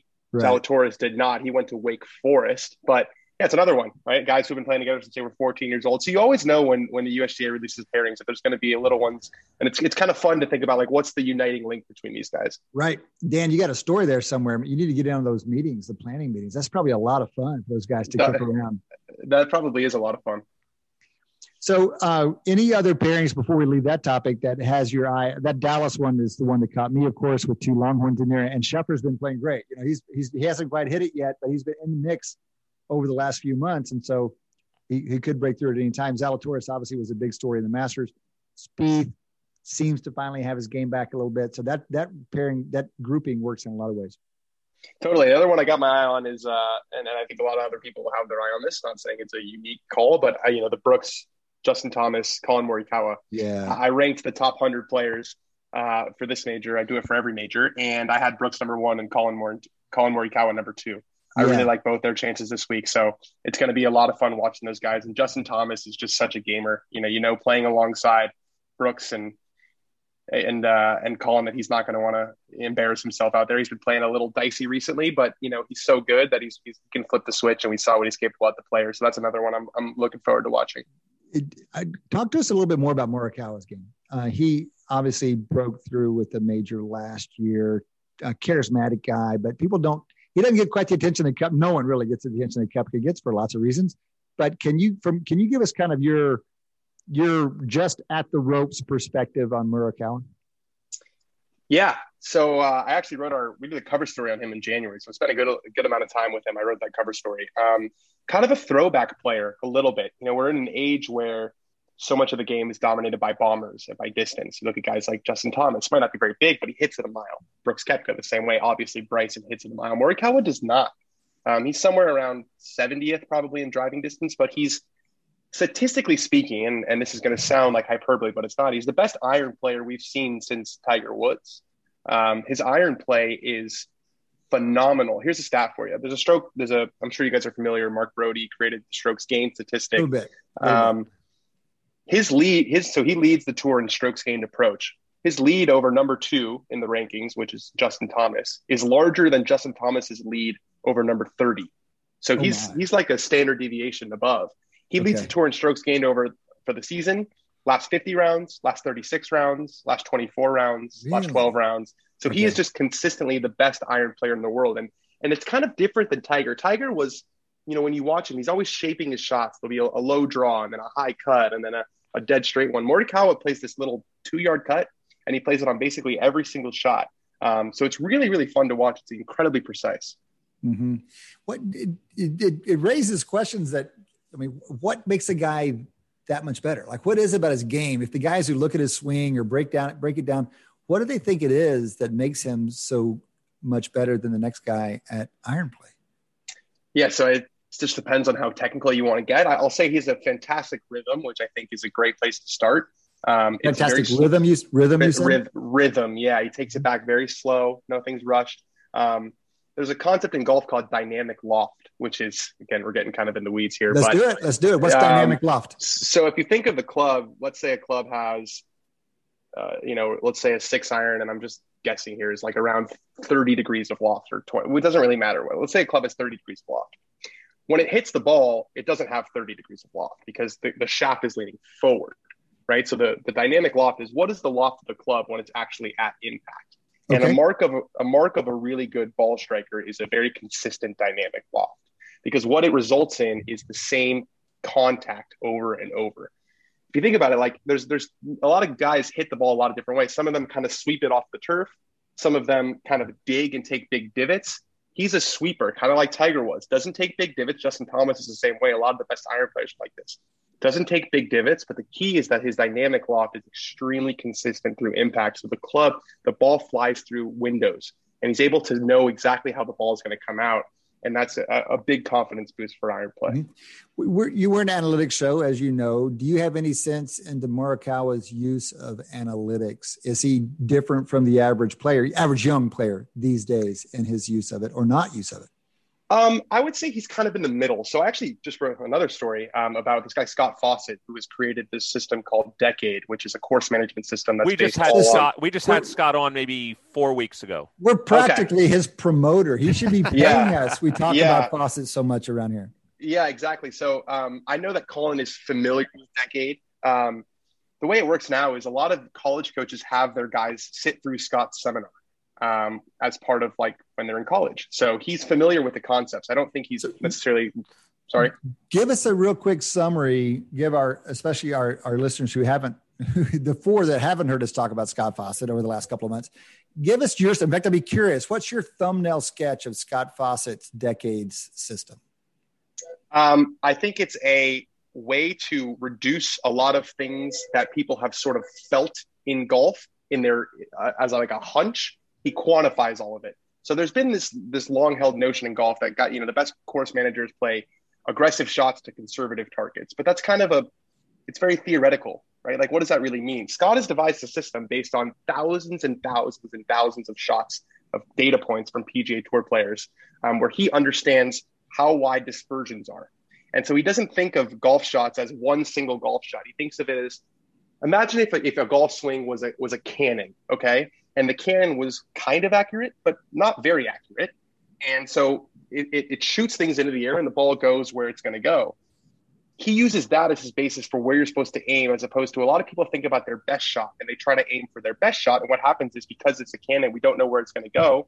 Oftentimes, most times, it doesn't go there. So what Scott's trying to do is give yourself the mathematically optimized target to allow yourself the most room for the variance that's going to happen, because, again, golf swing is imperfect. And using that to pick mathematically optimized targets. Okay. Wonderful description. Appreciate that. We love it so much because we're all about variance on the show. We think everybody should be making more robust decisions in all walks of life, considering variance. So, okay. We asked you about Morikawa and analytics and more generally kind of the younger generation's reliance on it.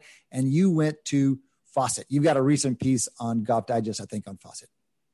I do. Yeah. I mean, I think he's not the only one, but a lot of guys who have had a lot of success. I mean, Will Zalatoris being one of them, who finished second in the Masters. I think it was kind of a seminal week because the Masters has long been considered this course where there's so much course knowledge, right? You have to learn how to play the course, and you have to shape the ball both ways, which Scott kind of tells his players not to do. And there's this classical notion that you're not going to compete or contend for the Masters in your first Masters. Well, Will Zalatoris never been playing in the Masters before, and he finished one shot back. I mean, he was that close, and I think it was a kind of a wake up call that these guys, part of the reason that you see these younger players winning so much is because they're smart. They know how to play and they know how to prepare. I mean, nothing is tricky anymore. It's like you can see all these courses on Google Earth, and these kids are so good at it. They can see the elevation changes. They can see how wide things are. And back in the day, you know, it used to take young players a little bit of time on tour to understand these concepts, but now they understand it from the time they're 15 or 16 years old. And what the result is for guys like me who try to play in these mid-ams, you know, or these amateur events, the kids are just too good now because they've always been physically good, but they used to be dumb and they used to be fire right at every flag. And you could count on them making one or two stupid double bogeys around. Yeah. And they just don't do that anymore. And it's really, really hard to beat them.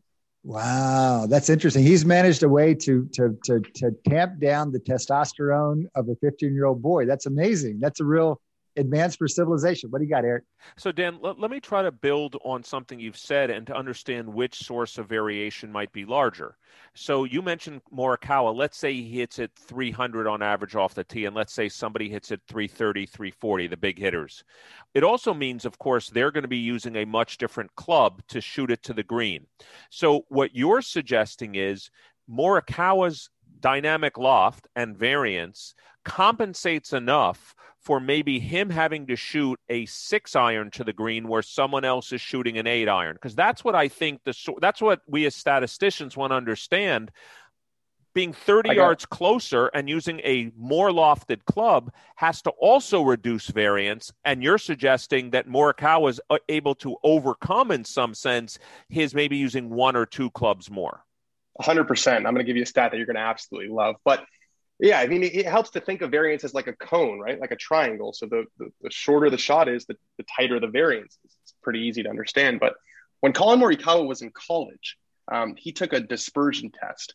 I think it was a TaylorMade. I'm not entirely sure where it was. But basically, they hook you up to this TrackMan, which is the machine that you guys know measures everything that has to do with the golf shot, how far it goes, where it goes, how much it's spinning, the loft, the dynamic loft.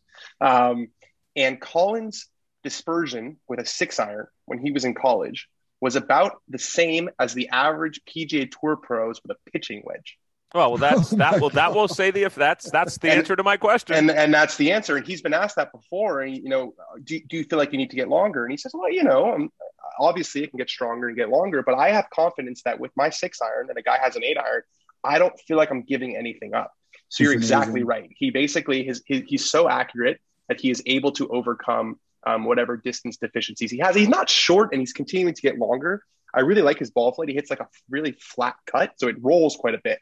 So if it's firm, he can really get it out there. Doesn't carry it nearly as far as Bryson or Brooks or could DJ. One also then make predictions on which courses he might do better and worse? Because if he only hits a cut, and I'm talking to a scratch golfer here, and I'm if par is 95, I'm a scratch golfer.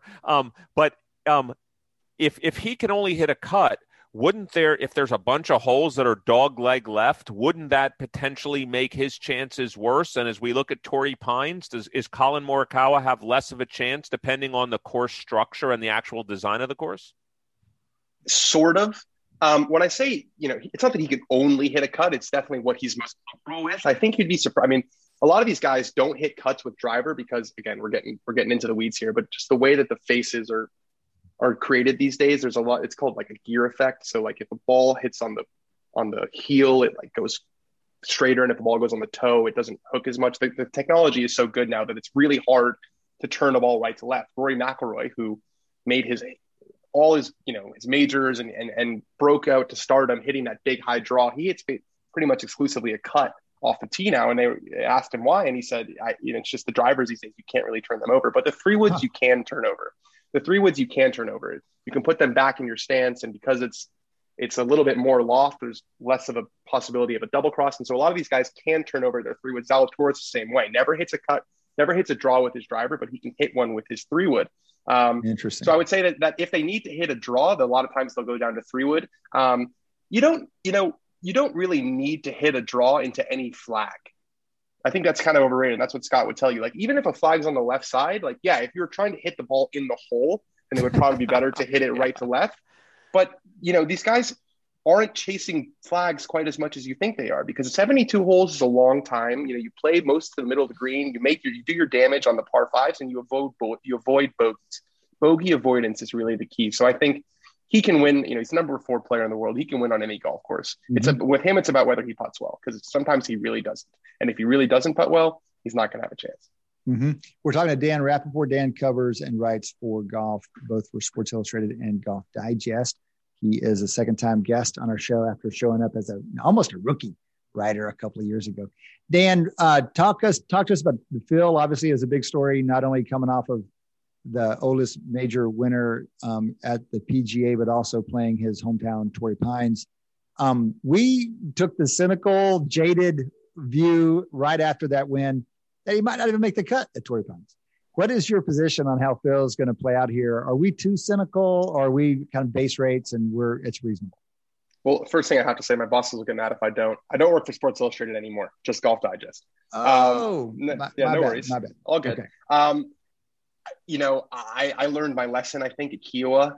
I was talking to my friends after every round, and I said, he's going to shoot 80 tomorrow, right? I said that after Friday. I mean, he's going to shoot 80 tomorrow, right?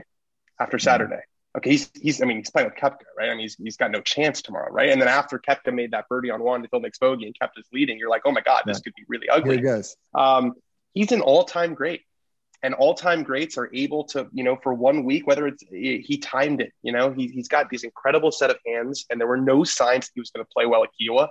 He had no top 20s, I think, in like 10 months. And then he goes and does that. I have no idea. I mean, he's won at Torrey Pines 3 times. The most recent of those, it should be noted, was in 2001, a full 20 years ago. So, it wouldn't seem to be a course for him. He has not had any success we know he has, I think, 6 runner-ups in U.S. Opens, but none since 2013. It typically doesn't set up for him because there's a lot of rough. He does not typically hit the ball very straight. So on paper, it's not a good fit. And that's why you see his odds. I think it's like 55-1, despite being the most recent major champion. But I learned my lesson at Kiowa. I have a hard time writing him off, because I wrote him off like 17 different times that week, and I was made to bite my tongue every single time. Mm-hmm. Eric, where are you on Phil? You've got a couple of weeks to warm up on it. Well, I'm the same way as Dan. I was looking at the odds earlier today. The 2 things that caught me was no one was better than 10-1. And that's rare for me at a major, because usually, whether it's Koepka or in recent years McIlroy, or in some years Spieth, someone was 7-1, 8-1. No golfer is better than 10-1. And I was wondering, Dan, what you thought about that. And then secondly, I was scanning down and I thought it was an error. I was like, how could they have left off the PGA champion Mickelson? And then you have to continue to scroll down to him being at 55-1. And I'm thinking, I don't know, there's 150 roughly golfers teeing it up. I think that's roughly the number. Yeah, 156, I think. 156, the class number. That suggests you think that, his average probability is kind of no better than, I don't know, there's probably 40 or 50 amateurs that you could probably eliminate, which would mean he's the middle in the pack of the 100 competitive golfers. That seems wrong to me. I think he's more competitive than that. Again, I wish I had more for you. I agree, right? Like I know what the odds makers are thinking. Like, lightning doesn't strike twice, but maybe it does. I don't know. Well, let's say the following. Let's talk about the following about variance, but now variance at the performance of a tournament level. If you had to pick one golfer that would end up, let's say, with a top 5 finish, I'm not saying necessarily win, but a strong finish. Who is that golfer? Like, who has gotten their game to such a level that even on their average day at a U.S. Open, they're going to finish top 5? I think if you had asked me a year ago, I would have said Dustin Johnson. Or John Rahm. I'm not sure about that right now. But obviously, no one cares what I think. What do you think? I would say John Rahm. I would say John Rahm right now. Obviously, his last start was rather dramatic in nature. He's leading by 6. I mean, think about that. He's leading by 6 through 54 holes at the Memorial. That's a tournament that basically all the stars play. He was a level above them. And even if we take the Memorial out, he finished tied for 8th at the PGA Championship. And then he had 2 kind of bad finishes before that: T5, T5, T9, T32, T5, T7, T7, T7, T2. So he's a guy who's been really racking up top 10s, and then he has a very, very good record at Torrey. It was where he won his first PGA Tour event. He's had a bunch of top 10 finishes since. I think when you combine course history with current form, Rahm is the one that jumps off the page. But you're right. I mean, you're right. It's like, I'll take that you said there's no one who's better than 10-1. I'll take that a step further. Like, who's the best golfer in the world right now? I would have to say, if you asked me, it would have to be either Rahm, Justin Thomas, maybe you'd throw in there Koepka, maybe you'd throw in there. I mean, one right. of those. And there's no answer. I mean, you say John Rahm, he hasn't won since August. So, Justin Thomas doesn't have a top 10 in like his last 7 starts. There's no guy who's like the top dog in the game right now. There's an unbelievable parity, and you're right. I mean, there's 15 or 20 guys who you could make a case for this week. Well, the thing is about golf, in some sports you would say, oh, it's so much more interesting without the overwhelming favor. We don't have overwhelming favors in golf. It's not like the NBA, where as soon as Golden State's not what Golden State is anymore, it's kind of more interesting. In golf, it was always more interesting. You kind of lose focus on that going in because everyone talks about Brooks or Justin or whatever. But golf's always been one of these games where the 35th guy can win this thing, and the 55th guy does sometimes win this thing. That's just, and I think golf.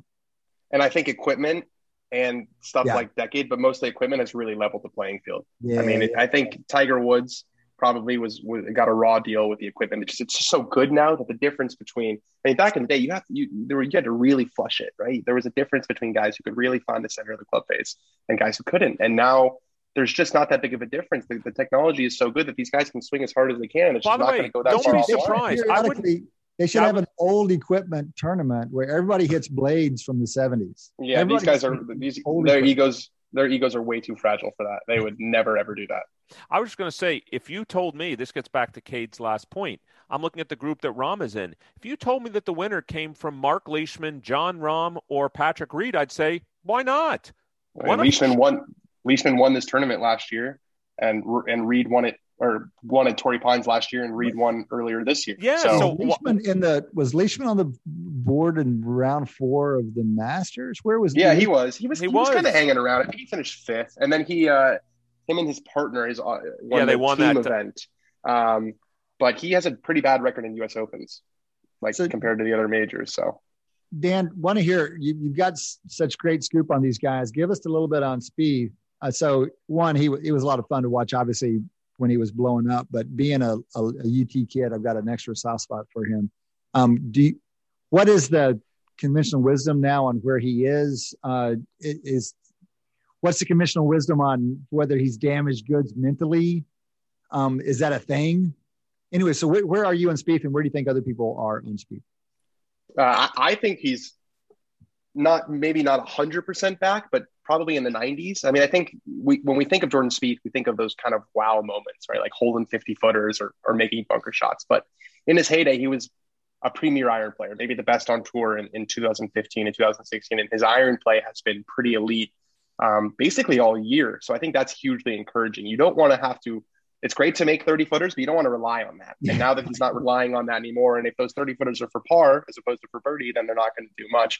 It's interesting when you talk to him, he will tell you that he's still got a long way to go. I don't know if that's like a mental trick he's trying to play with himself and try to kind of temper expectations, but he'll tell you that he's nowhere near where he needs to be. I don't love this fit for him, this course. He's still a little bit, his off the tee game is probably the weakest part of his game. And this is a course where you're just going to have to absolutely hit fairways, like even more so than last year. Last year at Winged Foot, the fairways were so narrow and so firm and so angly that no one hit them. It was statistically, they were the hardest fairways to hit ever in any event since they'd ever. So when no one's hitting the fairways, then it's basically who's can be closest to the hole when they're in the rough. This week, there are going to be guys who are hitting fairways. So I think it's going to be absolutely vital to be in the short grass this week. And I just don't think this course is perfect for Spieth, but I would not be surprised if he wins one or even 2 more events the rest of the year. He's given himself a bunch of chances this year, and it's great to see because he is someone who resonates. We don't have that many people who resonate, and he's one of them. Did I read correctly, though, that this is, besides this, I know it's a par 71 course, I believe, but isn't it something like 7,600 yards? And so given that, which I think I'm maybe 76.41, I thought I saw. Yeah, it's in that range. It's in that range, yeah. So that's an extraordinarily long course. Doesn't this, like, I hate to say it, but doesn't this mean like the Brooks Koepkas and the Bryson DeChambeau and the Gary, why can't I think of his name? Gary Woodland. Like, these guys have like a 3-stroke edge against everybody else just before teeing off. Like, if they all hit the same shots, but one guy's 140 from the hole and the other guy's 180 from the hole. Look, if we're both in the rough, I'd rather be 140 than 180. Yeah, but what you mentioned, that holds true at every single golf course ever.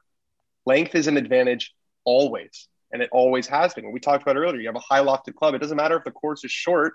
Okay, great. You have if a guy on the short course has an 8-iron instead of a 6-iron, but I have a wedge, I'm still going to be in the advantage even on the short course. So look, if a guy like Bryson or a guy like Brooks drives it well, they're going to have an advantage every single week. And that's why you see the vast majority of the top 10 players in the world hit it a mile. So it's an advantage every week. But I agree with you. I think length is a big advantage this week. It's why I had Brooks number 1. It's why I'm picking him to win. It kind of reminds me a little bit of Bethpage a couple years ago. That's really I was thinking the exact same thing. Which really turned into like a bomber fest. So I could see it playing out that way again. Dan, let's talk. We need to wrap up here, but I want to hear a little bit more from you on the analytics side. And Eric, I'm interested in your thought on this as well. We've played this game with other sports. I don't think we've played it with golf before. Say you've got 2 rounds into a tournament, so you know the cut, you know who's going in play the weekend. Take a couple golfers who are equally, they're at the same score at that point. If you could pick one stat and only one stat to predict which of those 2 golfers would do better over the weekend, which is going to do better by the end of the tournament. They're at the same score after 2 rounds, and you can only pick one stat. Yeah, I'll take the guy who's putting worse. Yeah. Because there's so much variance in putting because it's a binary outcome, right? It's either like for the short putts or anything inside 10 feet, it's like either make or miss. So the difference between a make or miss is so massive that it doesn't. The larger the sample size, it kind of brings everyone together. So I'll take the guy who's putting worse because the regression to the mean is probably more likely to happen. So it's such a good answer. Hold on, Eric. That's just such a good answer, and it directly corresponds to the go-to answer in basketball, which is you take the guys who shot worse from 3-point range. I think is the answer is a good answer for basketball for the exact reason. You just expect more regression to the mean, and if they happen to be level, despite having underperformed this one random dominated category, you'd expect them to do better on other stuff. It's almost 100%. Like there's a trick there. You're basically saying, I'm not going to go to what's most important. I'm going to go to what's least important and they've done really badly on, because that's going to load me up on all the stuff that is important. Well, right. Like my first instinct when you said that was like, oh, do I look at strokes gained approach? And I'm like, oh, well, I don't have to look at who's doing something better. I'm going to look at who's doing something worse. It's so good. Eric, what do you think? Well, I love Dan's answer. I was just going to joke and first say quickly, that means I'm going to bet on Joel Embiid in the next NBA game because no one could have done worse in the second half of that game last night. But I was going to almost give the opposite answer of Dan, but I love Dan's answer. He's almost changed my view because everybody that listens to Moneyball knows I'm a momentum guy. And so the question becomes, is there enough momentum within 4 rounds? Because you're making an assumption, Dan, which may be true, that there's mean reversion within a tournament.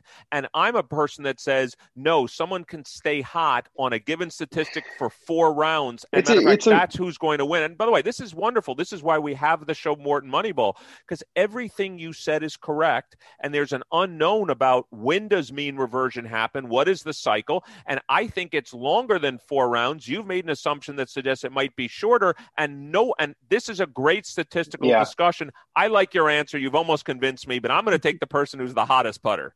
No, it's interesting that you say that. I was just having this discussion with one of my friends. I'm like, it's really incredible how real momentum is, because I always think like, oh, one year we're going to be like, oh, that was funny when we thought that momentum was a real thing, but it just is, especially with putting, especially with something that's so confidence dependent like putting.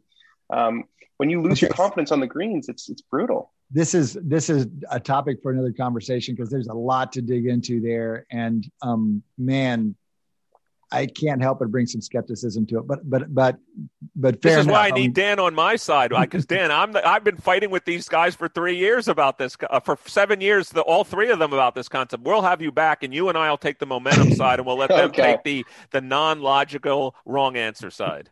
All right, that sounds good to me, boys. Dan, thanks for cutting us some time. Major golf tournament week. Appreciate it. Always fun to talk to you. Hope to talk to you again soon. Yeah, thanks, guys. Always happy to do it. All right, Dan Rapaport, Golf Digest writer, long time, full career of analytics. It's a short career yet, but he's quickly becoming the grizzled veteran.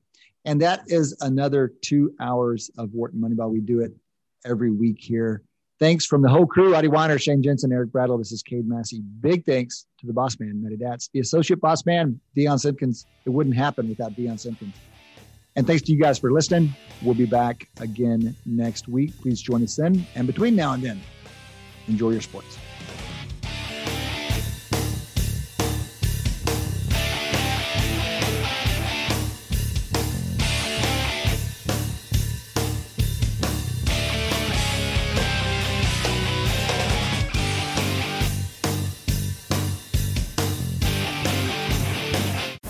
Wharton Moneyball. You're going to be excellent in one sport. You got to go golf.